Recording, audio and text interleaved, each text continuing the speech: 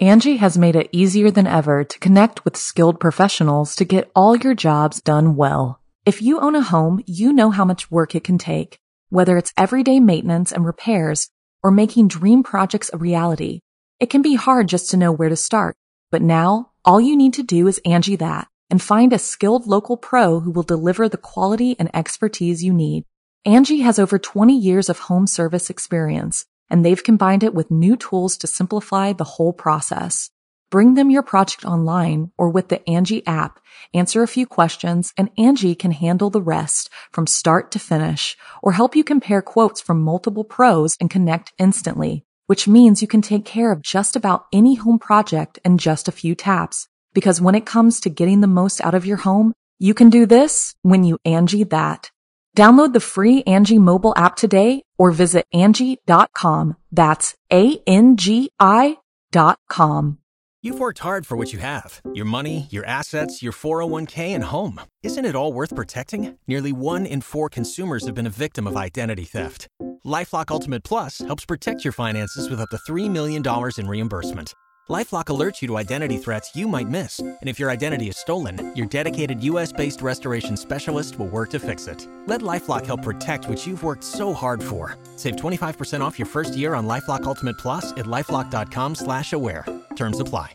The following program is a production of Chilling Entertainment and the creative team at Chilling Tales for Dark Nights, and a proud member of the Simply Scary Podcasts Network. Visit simplyscarypodcast.com to learn more about this and our other weekly storytelling programs, and become a patron today to show your support and get instant access to our extensive archive of downloadable ad-free tales of terror. Thank you for listening and enjoy the show. If darkness is what you're after, seek no more, your search is through. You haven't found the darkness, traveler. The darkness has found you.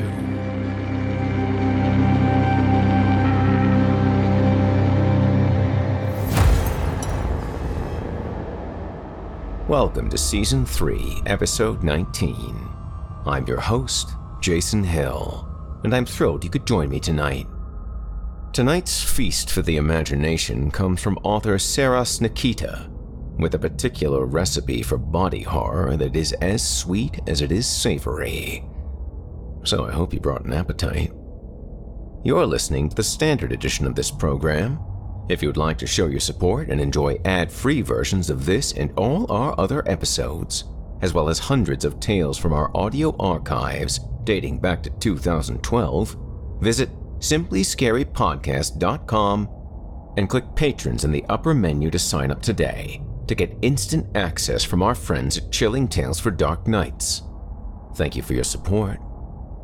Now, allow me to escort you to a place where the sun dies and nightmares come to life, where those who seek the darkness need look no further. Welcome, listener, to the Horror Hill. You haven't found the darkness. The darkness has found you. And now, without further ado, from author S3E19, I give you Dad's Famous Preserves.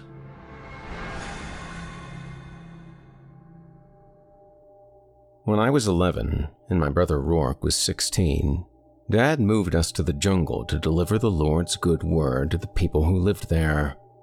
He must have thought it would change us, make us into men, lift us above the everyday sins of the other boys littering the stoops of Boston. That's what he called them, everyday sins. Dad said that everyday sins were small things. Small things like not telling the Irish girl who lives in the building across the way that maybe the cat's been sitting in her window, because the way her curtains fall lately, they bunch up around the pull string. And if a person were bending down in just the right way, for example, on his knees, whispering prayers before bed, he might see right through the gap to whomever might be standing there, blow-drying her hair, in clean white panties. Everyday sins can sneak up on you, son, like bees. One or two aren't so bad, but when you get a swarm of them together, you're in big trouble. Dad had black hair and a mouth that could smile all the way to the corners of his eyes. He was not a religious fanatic or a child abuser, if that's what you're thinking. Dad never beat us with Bibles or locked us in closets or forced us to grasp crucifixes heated over burners. He was just an electrician turned preacher who, in addition to being fond of analogies, believed that God would want men and boys to wear heeled shoes and pressed shirts while they were delivering the good news. He'd been flipping a batch of Dad's famous hotcakes while he delivered the analogy about the bees. Dad cooked us hot meals all the time, and everything he made was famous. They'll sting you swollen, son, if you give them a chance. You have to be on the lookout. He put the plate of hotcakes on the table and we ate them together in the warm kitchen with syrup and butter and cold milk. There were no bees in the jungle. The native women were not like the Irish girl or the lady with the tiny waist on the detergent box. Their breasts fell to their navels like cupfuls of cold molasses sinking slowly down their chests. They were the first breasts I'd ever seen up close. Instead of using a toilet, the villagers squatted over holes, and their nails were thick and yellow. They were all missing a toenail or a fingernail, and sometimes more than one. The girls poked pieces of wood and bone through holes in their noses and ears, and sometimes lumps of scar tissue bloomed up around the holes like chunks of white lime built up around our drain at home. They squatted next to coal beds while they cooked. Some nights the firelight showed me their down there hair and dark parts beneath that hung like flaps. Some had brown and black tattoos on their faces. Some of their heads were as bald as eggs. The men were strong and glossy and hard. They hunted monkeys and butchered them with their hands. Then they cooked up the meat, and the guts too. They even broke open the bones and dug inside with their thumbs and then ate the stuff that came out. Sometimes they pulled out the guts before the monkey even stopped breathing. The children turned over logs and found white grubs the size of pecans that they roasted on sticks before chewing them up. They watched the moon, and some nights they smeared things on themselves and danced in front of bonfires. One night, I saw a baby born. Inside our chapel was very, very hot. The walls and roof were made of heavy pine planks. The planks were the first things we brought in once the road was cleared, said Father Clausen, showing us how to fan out mosquito nets over our beds and weight them at the bottom. He pointed to the 4 glass windows, looking very proud. From a pair of very charitable Christians in Long Island. Real glass. They let the light of Christ shine right in. He beamed.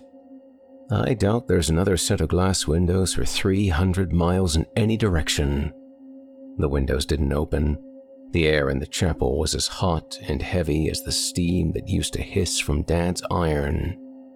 Beads of sap oozed from the pine lumber, scenting the smother like Christmas time. Everything was sticky. The few villagers curious enough to attend services brought banana leaves to sit on, so they wouldn't get sap on their bottoms from sitting in the pews. They fanned themselves with fronds, and then stopped coming altogether. Dad said sometimes the good word was like the sound of the ocean. Waves just keep crashing on in the background, and finally a day comes when people see that the waters are cool and clear. People wade in and try to swim. Some of those people will take to the water like fish, and others might not get the hang of it right away. Some people might only dip in a toe. He'd always drop his voice for the next part. And some people need us more than anyone else, because by the time they get to the water, they've already been on fire for a long, long time. Dad was from Chicago first, then Minneapolis, and then Boston. He'd signed a year contract for us, and when the review board asked if he'd had any experience living in the tropical wild, he said, I've studied up. To us, he said, if the Swiss Family Robinson can do it, so can we. The Lord will watch over us. But not many days had passed before it became clear that neither thing was true. We were dangerously ignorant about the jungle. We packed useless things, a swimsuit, a gold pocket watch, a red plastic radio that never picked up a station and ran out of batteries after the first week. Dad bought 3 jars of pomade because he was afraid he'd run out. Nonetheless, he assured us everything would be okay. We were on the Lord's mission, and He was looking out for us. Those first months were a dark time. Our water filter was a heavy contraption that took both hands and all my weight to pump it. In the heat of the day, I'd avoid pumping water until I was so thirsty my head throbbed, and then make it worse by exerting myself in the heat. For food, we had a kind of dried porridge with vitamins ground up in it, and you added water to make a sweet, gritty sludge. The best way to get it down was to drink it fast, like cod liver oil. Suffering in button-up shirts and heeled shoes with socks, we doled out litanies to the strange natives who looked at us skeptically, clucking their tongues and shaking their heads. The village children ran naked in the open air, and we waded into the brown running stream to splash their dark bodies with water. I tried not to feel bitter thoughts toward them. On Sundays, Dad offered sacrament, pressing wafers of host into rough brown hands and making the sign of the cross in the air. On the night in which he was betrayed, Christ broke bread and said, "Take and eat. This is my body, given for you. Do this in remembrance of me." The villagers inspected the paperish discs, taking wary nibbles as if tasting an unfamiliar fruit for the first time without knowing if the flesh would send them into fits or cause chaos in their bowels. Nobody understood a word either side was saying. At night, Rourke and I lay beneath the mosquito nets and felt things crawling on us, scratching furrows in our legs with our grimy fingernails.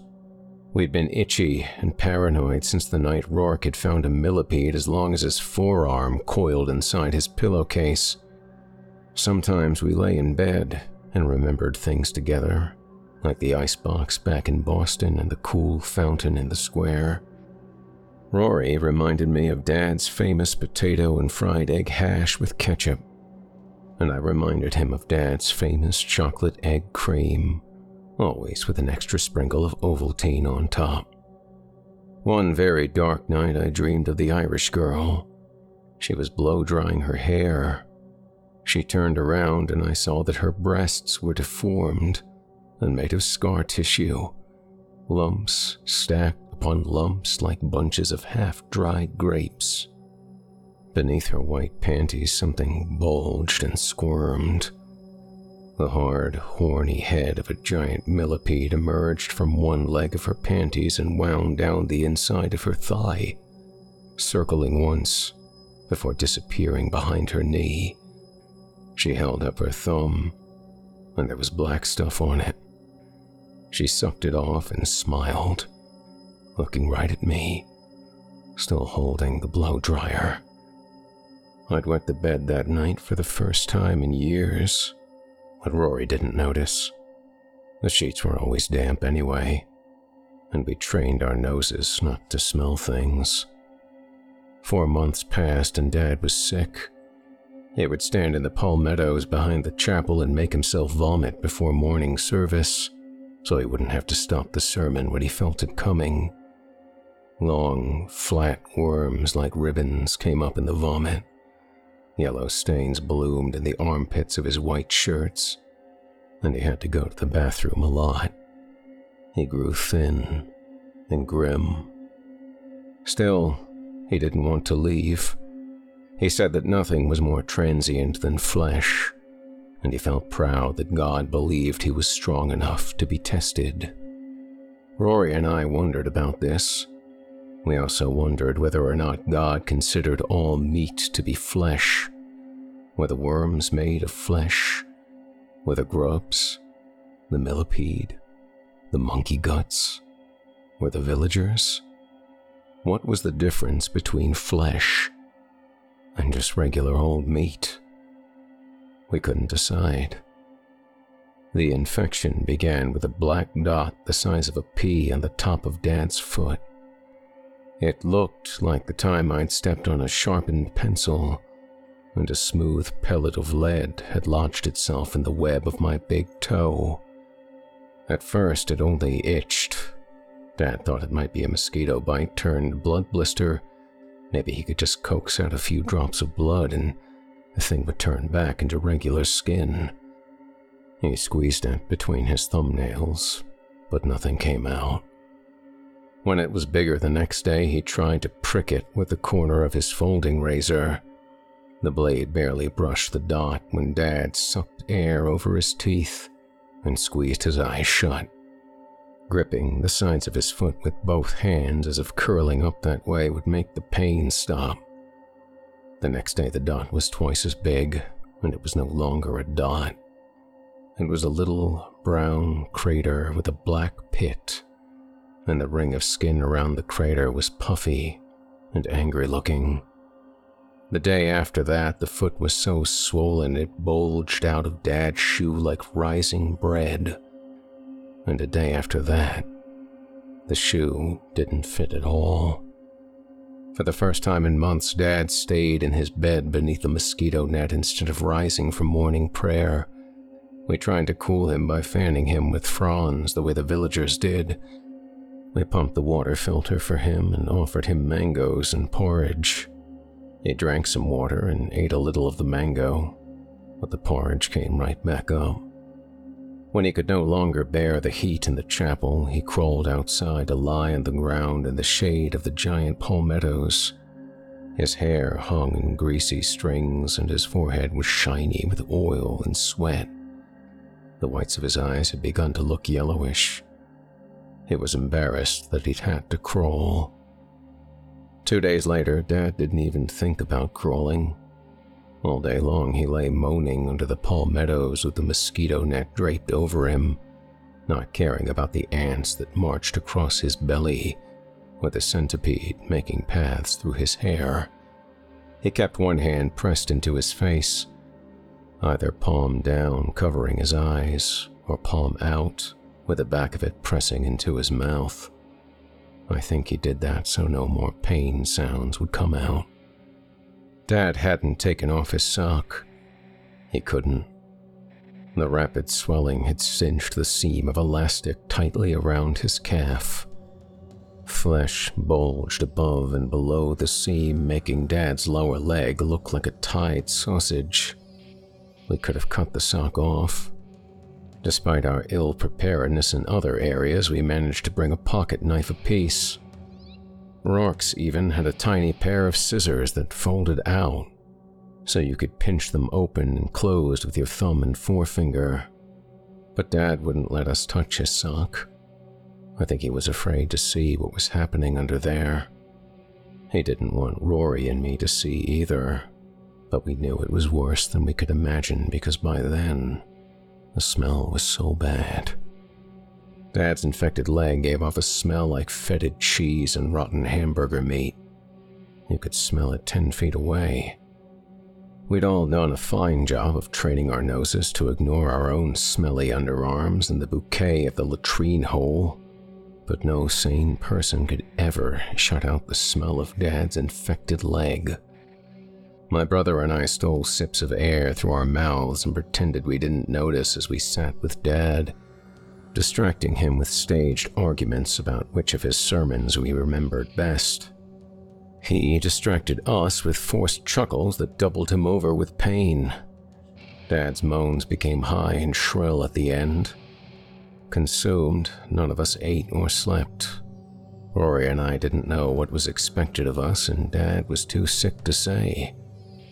God was nowhere to be found. After Dad slipped into delirium, he could no longer refuse Rourke's pleas to let him run and fetch Father Clausen. Rory left the chapel early in the morning, disappearing into the spots of brush that had grown over the path since we'd walked it last. He didn't come back until nearly dawn. "Father Clausen will be here when the sun comes up," He'll bring some men with a cart and a mule to bring Dad out. I lifted the mosquito net so Rory could climb into bed next to me. What about the doctor? I whispered. There isn't one. Rory groaned softly as he settled into the bed. He sounded very tired. Not a real one. Dad'll have to be flown out the way we came in. Father Clausen already radioed San Tomas for a pilot. Rory was silent for a while. I told Father Clausen about the smell.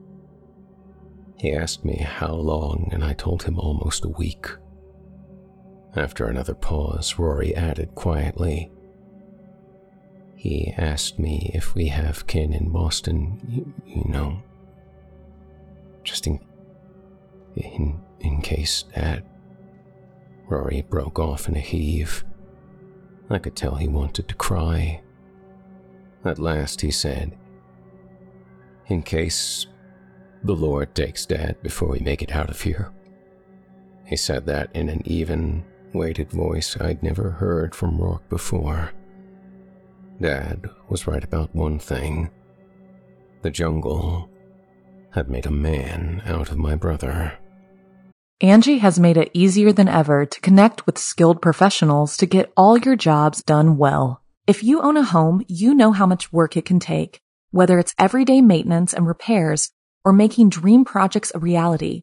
It can be hard just to know where to start, but now all you need to do is Angie that and find a skilled local pro who will deliver the quality and expertise you need.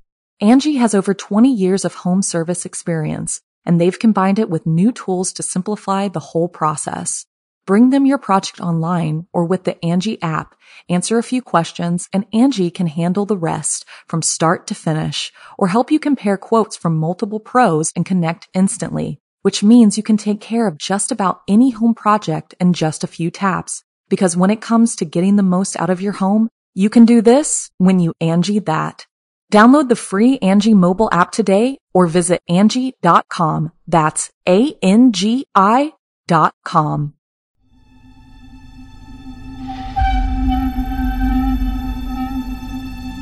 It's time to turn off the lights and turn on the dark.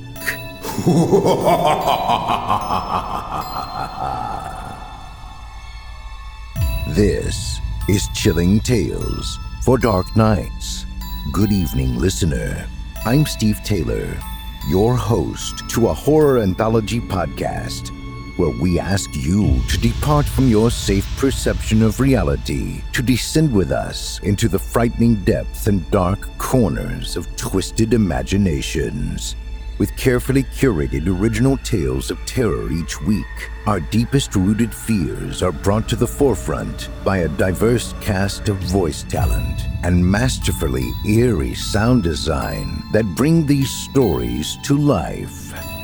We'll give you tales of unnerving encounters with the occult, harrowing hauntings, and sinister seances that show just how darkness knows no bounds.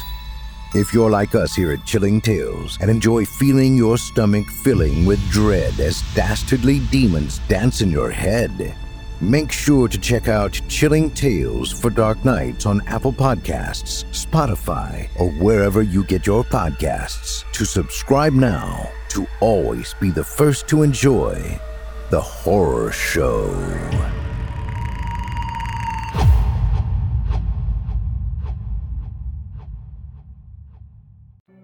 A Presbyterian doctor in San Tomas cut off Dad's pants with scissors that were bent flat halfway down so they could slide right between Dad's pants and his legs. Then, the doctor used his bent scissors to cut Dad's socks into squares. When he began to peel away the squares, Dad tore at his sheets and screamed to God for the strength to stand it until the nurse rushed in with more morphine. Father Clausen stood by his bed, and Rory and I held Dad's hands as each square was peeled away. His leg didn't look like a leg anymore. The knee was a black bulge with hard, raised bruises. and the gaps between bruises were mounds of flesh so swollen that the skin over them was stretched white and split into hard, bloodless cracks. Below the knee, the bruises became a forest of brown craters, each with a black pit like the first one we'd seen on the top of Dad's foot, the one he thought might be a mosquito bite. Square by square, the infection only grew more grotesque. Ripe pustules on the calf broke audibly to drip green fluid that filled the room with its cheesy, sickening smell. Around the ankles, thick, white, and yellow stuff pooled between chunks of diseased tissue. The foot was nothing more than a spongy, grayish mass, like a wet biscuit, dissolving in mop water. A lot of the squares wouldn't peel off. They were melded to the leg with crumbles of yellow crust, and trying to peel them just caused more flesh to tear away, exposing Dad's long, white leg bone. The doctor called the squares of stuck sock grafted, and said that it probably happened at the very beginning, before Dad's body stopped trying to scab over and heal itself.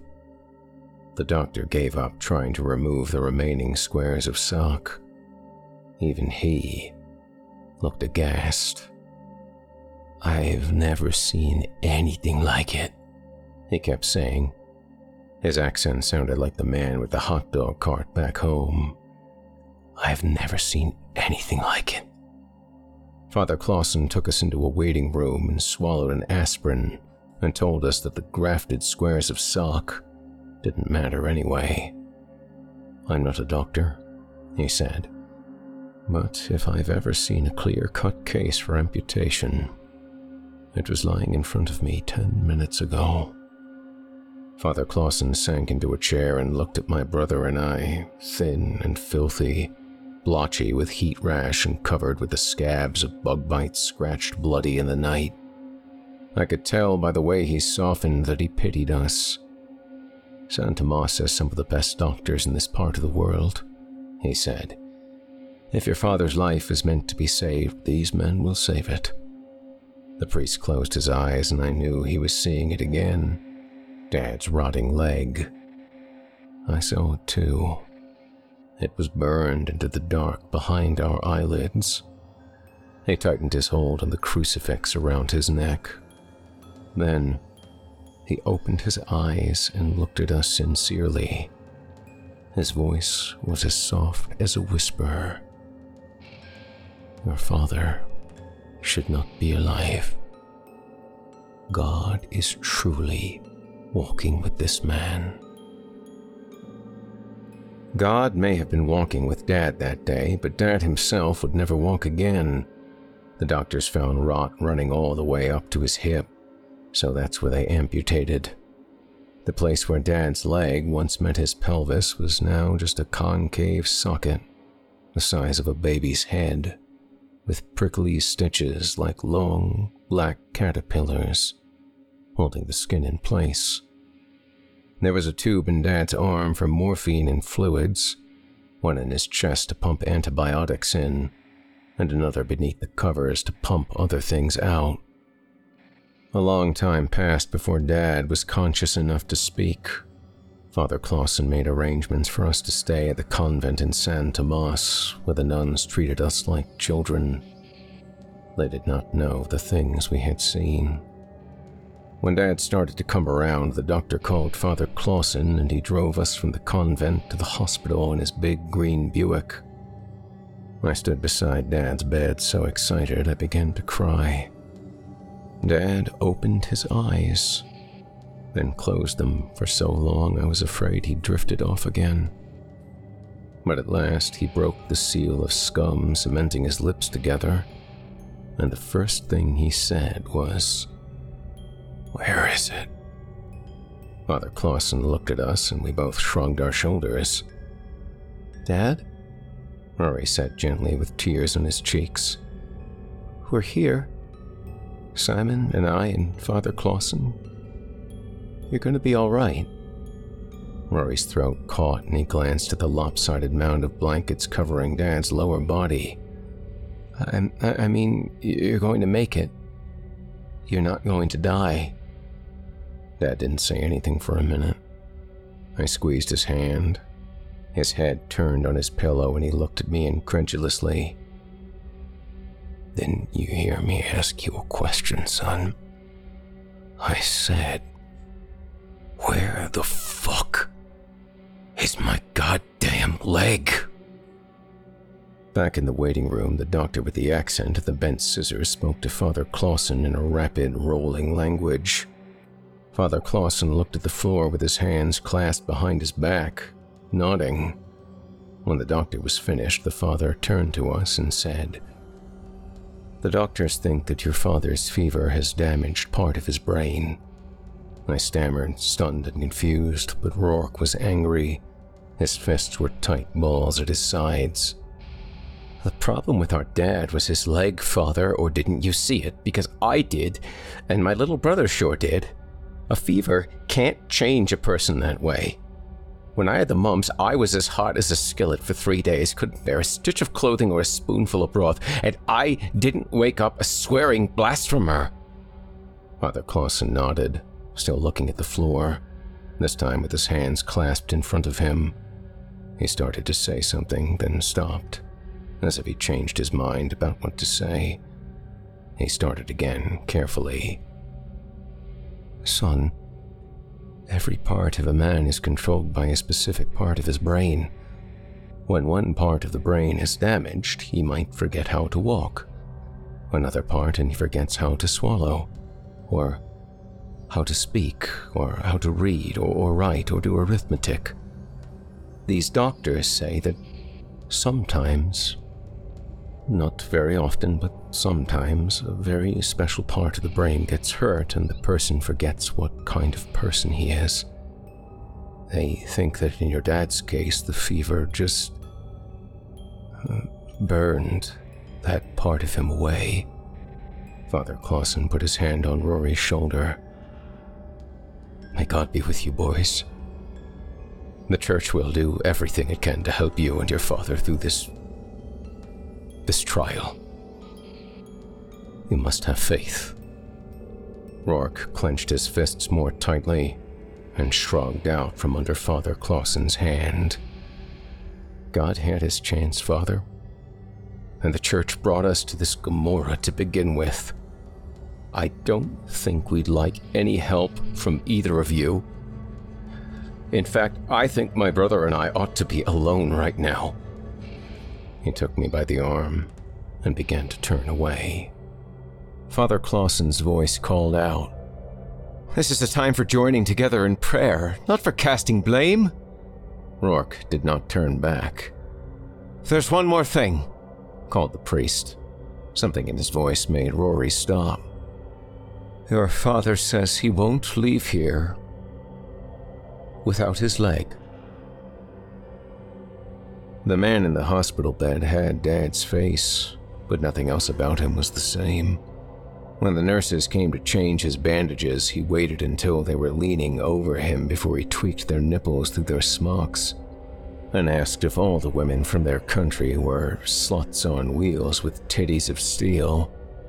He held his fork with the wrong hand and laughed at things that weren't funny. They wanted to know where the fuck were his goddamn cigarettes. Wide filter Pall Malls, as if he'd smoked them every day of his life. Even his breath smelled different. I know, because right before we landed in Massachusetts, he grabbed my collar and pulled me close. "Those Olive Eden sawbones said they'd never seen the bug I got," he told me, his voice low. He was so close I could feel hot breath in my nostrils. Said maybe it was the first time anyone got it, anywhere in the whole world. And I said, "Isn't that something? Hey, why don't pack the whole thing up and ship it back to the good old US of A? Maybe have the fellas from the Mayo take a look at it. For research, you know, just so I can make sure I do my part." He smiled a smile that made his face dark. Then I looked at the sawbones with my eyes real big, Big, wide, crocodile eyes. And I say, I want to do my part to see this tragedy don't befall another living soul. Not if I can do anything about it. He laughed Swedish breath into my face, and I recoiled. He yanked me fiercely back to him. It belongs to me, after all. It's my goddamn leg. You can't just toss someone's leg in the garbage like a used rubber. So they said, yeah, maybe I had a point. Those brains at the Mayo are thinking up new medicines all the time. Pills to stop your headache, cure the clap. Even pills to make your dick hard. Those guys may have something doing. So the Sawbones trussed it up in a big glass tube full of some of the formaldehyde stuff, locked it in with these big steel caps. I saw them loading it into the cargo hold. Looks like the biggest pickled pig's foot you ever saw. He laughed again. There was a rattle and a lurch as the landing gear deployed. We were back in Boston, but it didn't feel like home. Nothing was the same. I'll be fucked if those needle dicks at the Mayo Clinic ever get their hands on it. It's mine. Dad pulled me so close his nose touched the skin on my forehead, and his voice fell to a whisper that made my skin break into goose flesh. Do you hear me, son? It's mine.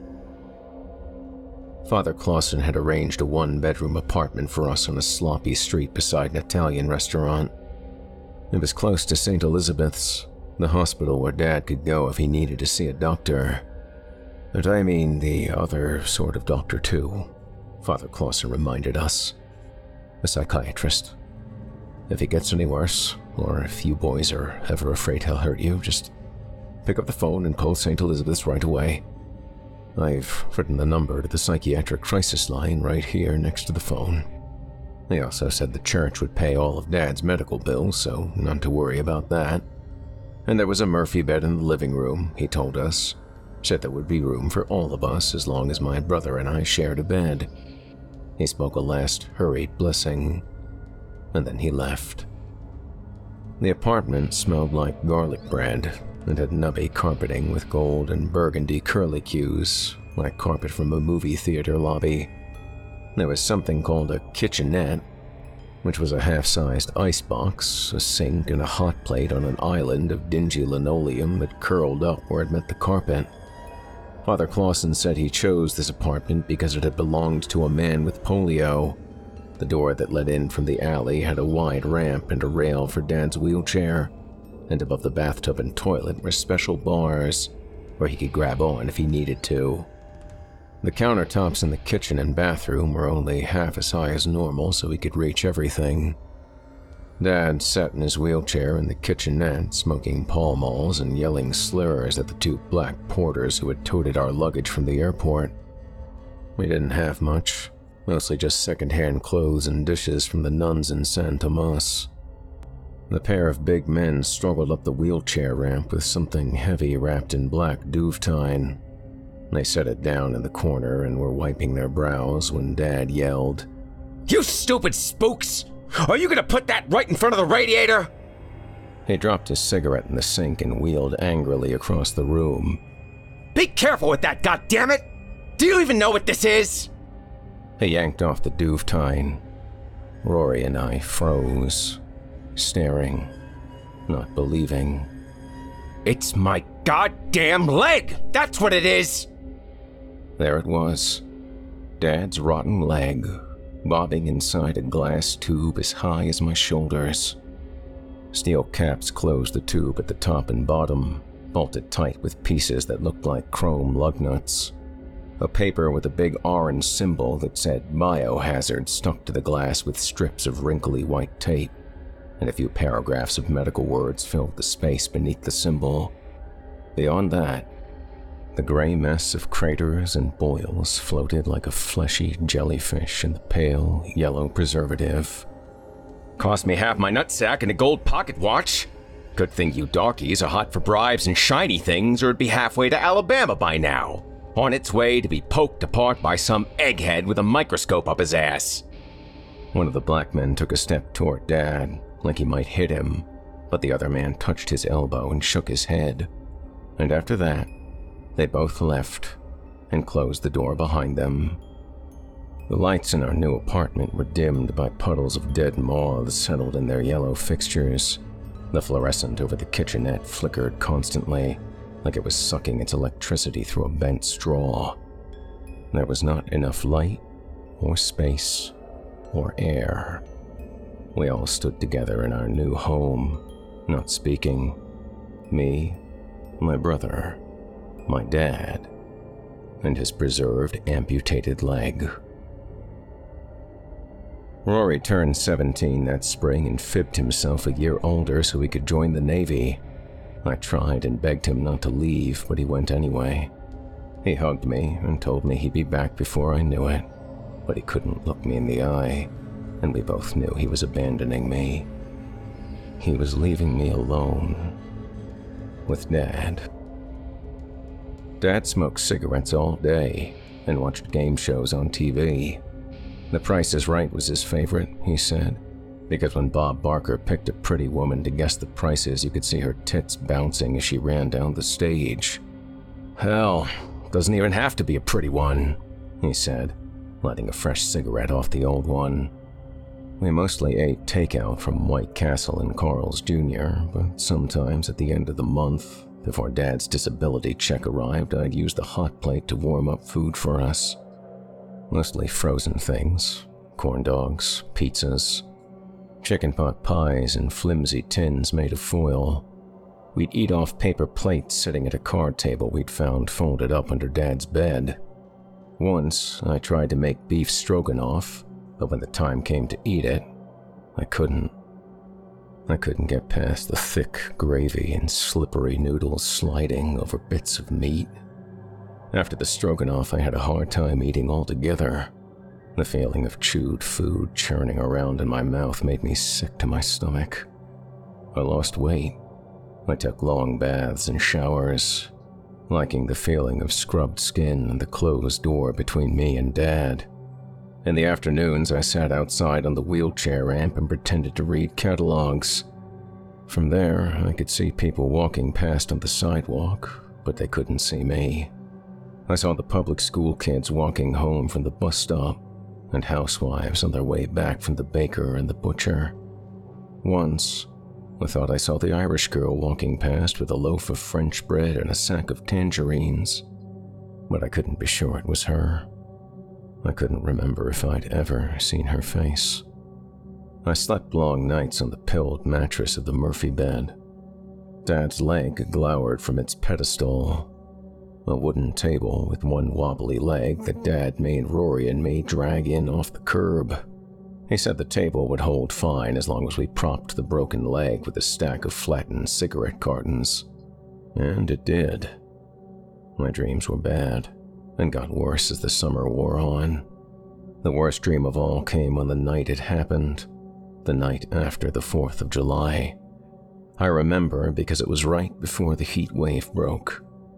You remember? The bad one that tripped the grid and blacked out the entire east side? Has it been over a month already? Oh, Christ. You lose track. That night was the hottest night I'd seen since the chapel in the jungle. The apartment was stale and suffocating, and the reek of garlic and cigarettes and formaldehyde was everywhere. I felt miserable and feverish, even after I'd stripped down to my underwear and cranked the knob on the window fan as far as it would go. My stomach gnawed as I lay sleepless, watching red digits on the clock radio in the kitchenette stack minutes into hours. It was a little past 3 when I heard a crack like a gunshot, a transformer shorting out. The fan blades stopped whirring and all the street lamps went dark. I'd never thought about how much light comes in through a person's windows, even with the curtains closed, but suddenly, the whole apartment was black as pitch. The clock radio clicked into battery mode and its red glow gave shape to the card table, the icebox, and the world's biggest pickled pig's foot. I heard the door to Dad's room creak open, telling me the transformer had woken him up too, and he would need a couple cigarettes and a spoonful of carnation and maybe half an hour on the toilet listening to his own satisfied grunts to soothe him back to sleep. A sound came from the hall like something catching or dragging on the carpet. I tried to climb out of bed to help, thinking he'd wedged his wheels against the baseboards again.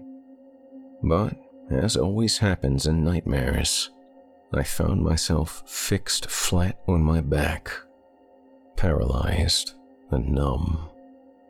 The dragging sound grew louder and closer. I panicked. Fear swarmed through me and I screamed at my frozen muscles, "Get up! Get up, Jesus, get up!" But my arms and legs were too heavy or too weak or too tired. My eyes raced to the only scrap of light, the red glow of the clock, and something was wrong. The light was all wrong. It wasn't doing something it usually did. Wasn't casting the right shadow on the linoleum. It wasn't casting the shadow of the leg. The leg was gone. The steel caps were still locked tightly in place, but nothing floated in the yellow preservative except a layer of fallen-off bits that formed chunky sediment at the bottom of the tube. The dragging came again, this time right next to the Murphy bed. I squeezed my eyes shut, pressing hot tears between my eyelashes, and for the first time in a long time, my lips moved silently in frantic prayer. Slowly, I rolled my eyes to the side of my head, and I saw it. The ghastly, rotten leg. It was coming for me, sliding through the dark, using the rubbery remains of its toes to drag itself across the rough theater lobby carpet. Strings of flesh and the knob of a jellied femur left a trail of preservative to show where it had been. And I could smell it. Not the formaldehyde smell, but the smell from beneath the palmettos.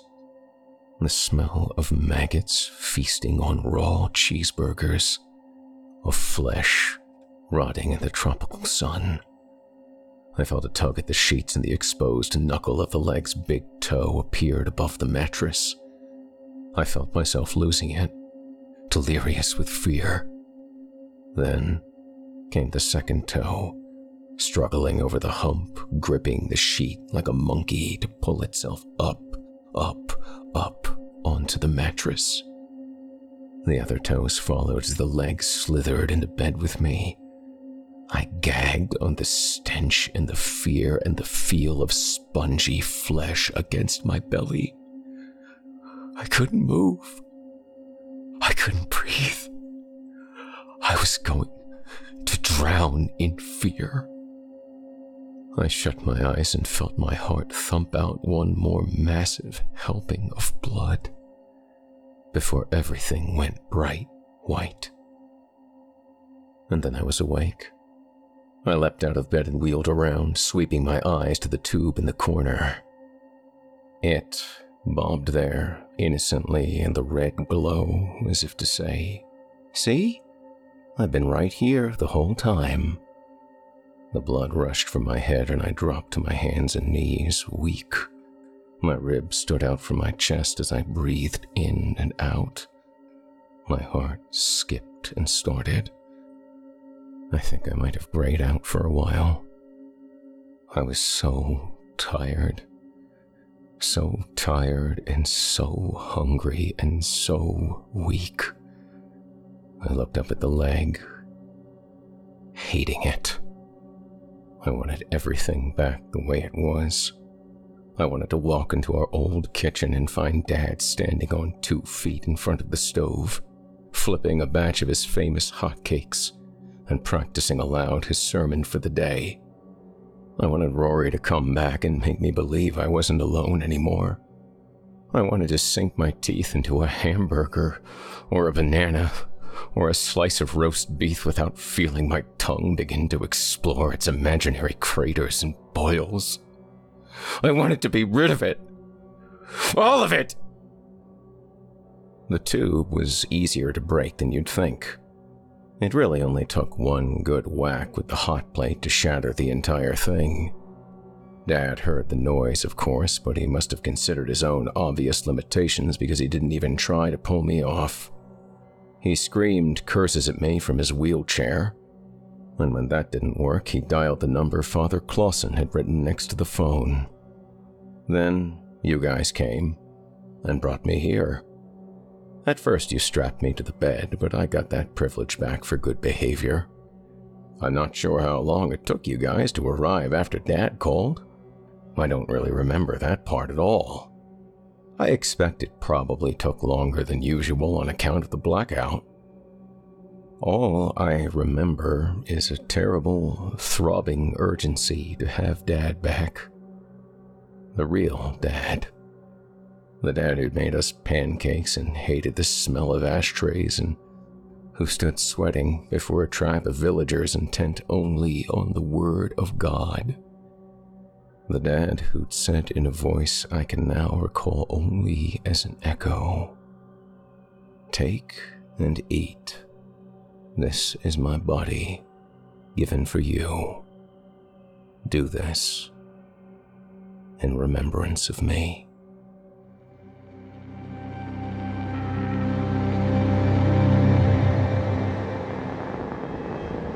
You've been listening to Dad's Famous Preserves, my Seras Nikita.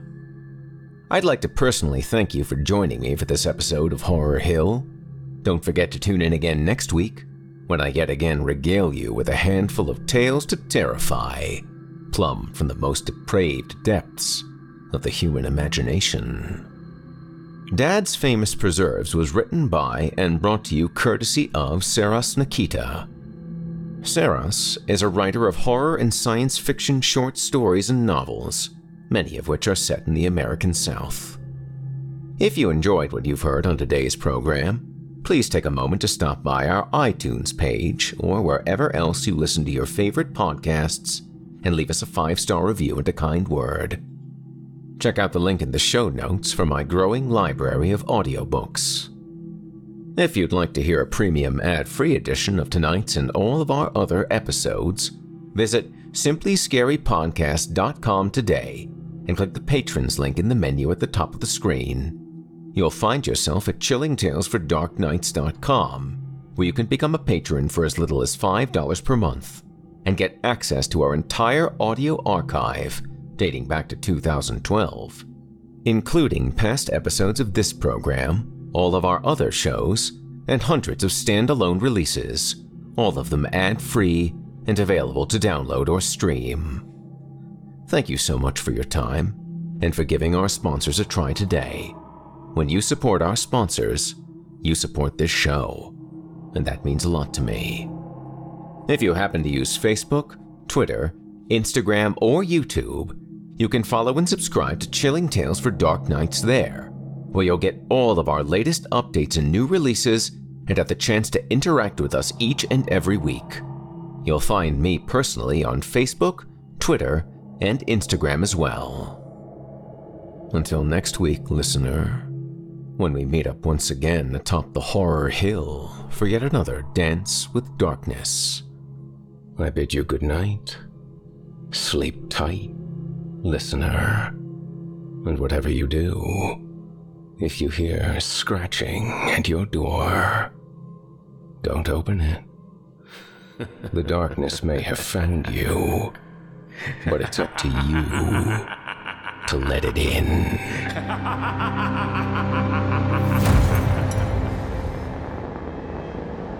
Thanks for listening. You've been listening to the Horror Hill Podcast, a production of Chilling Entertainment and the creative team at Chilling Tales for Dark Nights, and a proud member of the Simply Scary Podcast Network. Visit simplyscarypodcast.com today to learn more about our network and our other amazing storytelling programs. Tonight's program was hosted, and its featured stories performed by yours truly, Jason Hill. Selected stories have been adapted with the kind permission of their respective authors. Original music provided by Felipe Ojeda, Luke Hodgkinson, and Jesse Cornett. Final mixing and mastering by executive producer and director Craig Groshak. The program's artwork by yours truly, Jason Hill. Logo by Craig Groshek. Got a terrifying tale of your own that you like performed? I take submissions. Email it to us today at submissions@simplyscarypodcast.com to have your work considered for production in a future episode of this show. That's submissions@simplyscarypodcast.com. If you enjoyed what you heard on tonight's program and are joining us on your favorite podcast app, subscribe to us to be sure you never miss an episode, and leave us a 5-star review and a comment. Your feedback means a lot to me.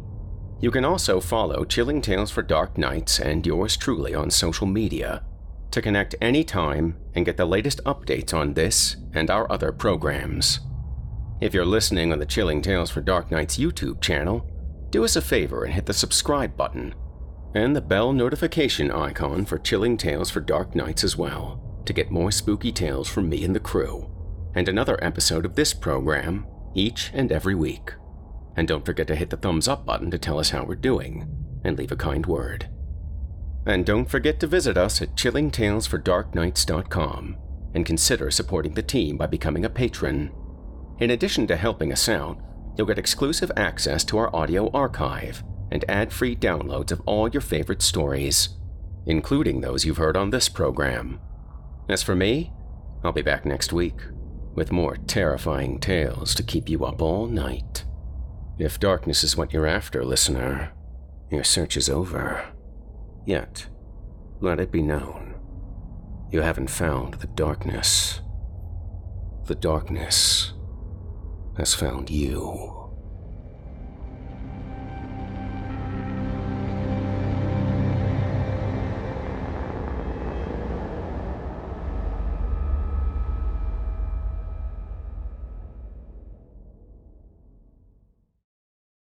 Angie has made it easier than ever to connect with skilled professionals to get all your jobs done well. If you own a home, you know how much work it can take, whether it's everyday maintenance and repairs or making dream projects a reality. It can be hard just to know where to start, but now all you need to do is Angie that and find a skilled local pro who will deliver the quality and expertise you need. Angie has over 20 years of home service experience, and they've combined it with new tools to simplify the whole process.